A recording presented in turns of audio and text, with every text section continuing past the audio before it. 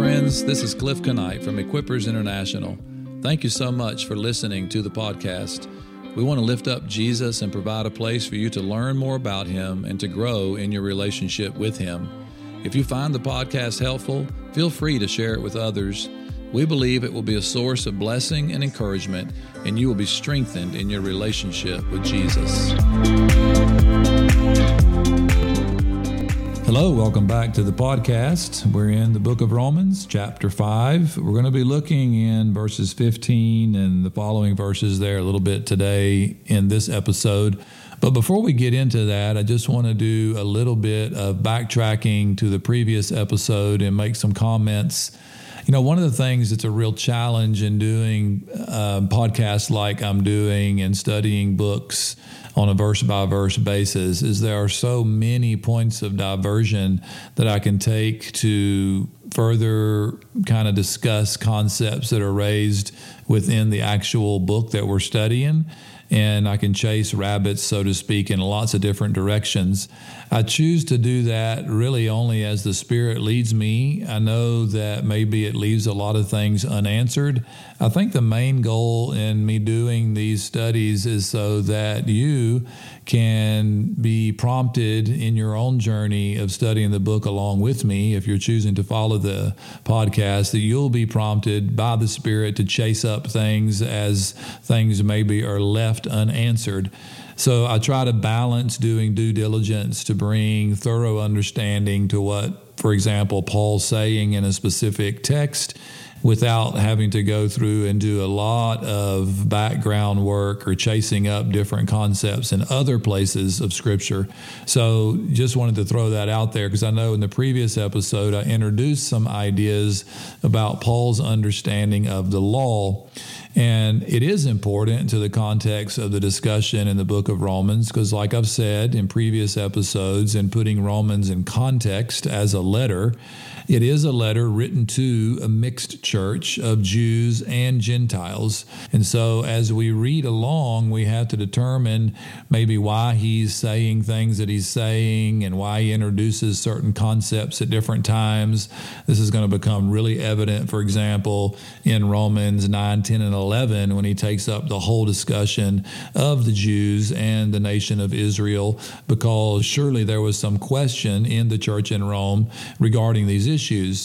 So just to be aware that these things are happening, and this is kind of what happened in our previous episode when Paul makes this very difficult statement to understand, quite honestly, back in verses 13 and 14, where he said, until the law, sin was in the world, but sin is not imputed when there is no law. Nevertheless, death reigned from Adam until Moses. What is he saying? Well, there is this very unique situation in which God gave the law to the children of Israel. And there are specific reasons why God gave the law to the children of Israel. But one thing I think that a lot of Christians fail to recognize just on a basic observation is that the law was not given to the Gentiles. It was never meant for the Gentiles. It was never directed toward the Gentiles. And for a lot of Christians, that comes as a surprise. It comes as a shock statement to say, whoa, wait a minute. Surely the law is for the whole world. I mean, the 10 Commandments, aren't those God's 10 Commandments to all of mankind? Well, in essence, really, they're not. They're 10 commandments that were given to the children of Israel. And Paul and the other apostles never blur the lines here. Paul is very clear that the law was given to the Jews and the Gentiles were never under the law. This becomes very clear in the book of Acts when the gospel goes forth and the house of Cornelius receives the Holy Spirit. And then the Jerusalem council happens where the apostles come. And in that council, Peter makes this statement because they were trying to figure out how the law is going to apply to the Gentiles. And Peter says that this law, which was a burden for our fathers that they could never bear, is surely not a burden that we're going to ever put on the Gentiles. It was never a requirement of the Gentiles, and it never will be a requirement of the Gentiles. And also, Also, Paul's going to go into great detail in chapter 7 of Romans regarding the law as it applies to the Jew. And so there's going to be great insight that he's going to give us there about the law. So in trying to explain this, what I'm doing is I'm trying to bring an understanding of the relationship between Gentiles in the law and Jews in the law. Paul clearly saw it different. And I believe this is what kind of informs his comment that he makes right here in chapter 5, verses 13 and 14. He's saying that before the law came, which was a long time after creation, many, perhaps thousands and thousands of years, depending on how you count time in history. So from Adam until Moses is a very long time. And during that time period, there was no law.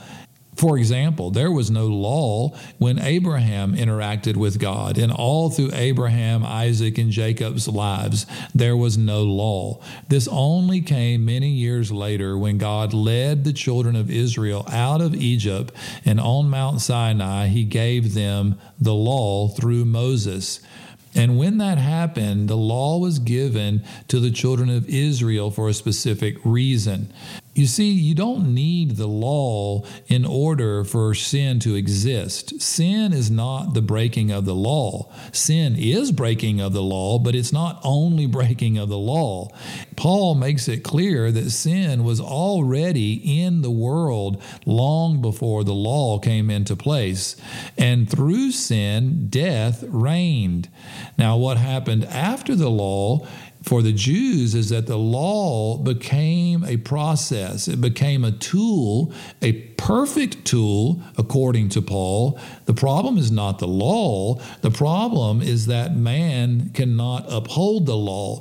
But that's a problem that God actually created on purpose. If you understand Paul's teaching on the law accomplishes exactly what God intended it to do. He intended it to magnify sin for the Jew so that they could see clearly that they needed the Savior that God was going to provide for them. And this is part and parcel of the greater narrative. I've alluded to this throughout our study so far, that God is busy bringing salvation to all the world. And primarily, first, it came to the Jews. Remember Paul's definition of the gospel. It is the power of God in salvation to all those who believe, to the Jew first, and then to the Gentile. So God is the master designer of this process. He knew the whole world was under sin. But he then chooses the Jewish people in order to be a blessing, according to the promise given to Abraham that his prodigy was going to be a witness to all the nations so that he could bring a blessing. What was that blessing? It was the blessing that came ultimately through Christ to all of mankind. But the design was for the children of Israel to be that witness and that testimony. And as part of that, they were given the law as a means by which they could understand what God required of them. And when they failed in that requirement, it was supposed to turn them to the one answer that God provides for them in Christ. This is exactly what Paul says in Galatians chapter 3. Let me read those verses. This would be an example of chasing up an idea in another area of Scripture in order to bring clear understanding. Paul says in Galatians 3:19 and following, "Why the law? It was added because of transgressions, having been ordained through angels by the agency of a mediator, until the seed, who is Christ, would come, to whom the promise had been made. Now a mediator is not for one party, whereas God is one. Is the law then contrary to the promise of God? May it never be. For if the law had been given, which was able to impart life, then righteousness would indeed have been based on law. But The Scriptures, that's Paul's way of saying the Old Testament law, has shut up everyone under sin so that the promise by faith in Jesus Christ might be given to those who believe. And he goes on to say in verse 24, therefore the law has become our tutor. It is the means by which we are led to faith in Christ, because that is the end goal. So all this that was done through the law by God was done with great purpose.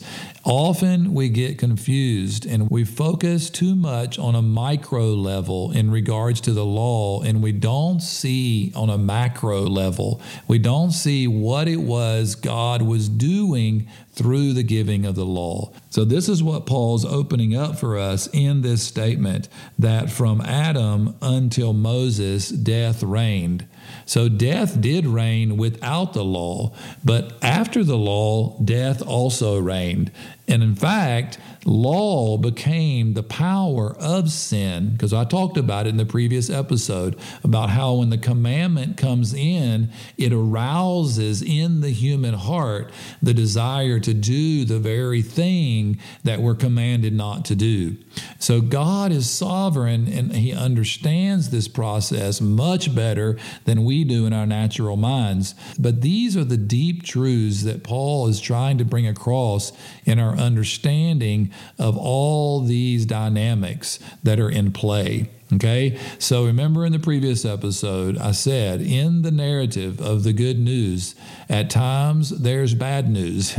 And this is one of those times in this passage that we looked at in the previous episode, where Paul talks about the introduction of sin through the disobedience of Adam. And as a result, death enters in, and death affects all mankind, so that everyone is under the penalty of death because of sin, whether they're a Gentile or whether they're a Jew with the law. Either way, death reigned. But remember the good news, and the good news is where we're going to pick up in the next episode. So bear with me. I just wanted to do some of that review and clarification in this episode.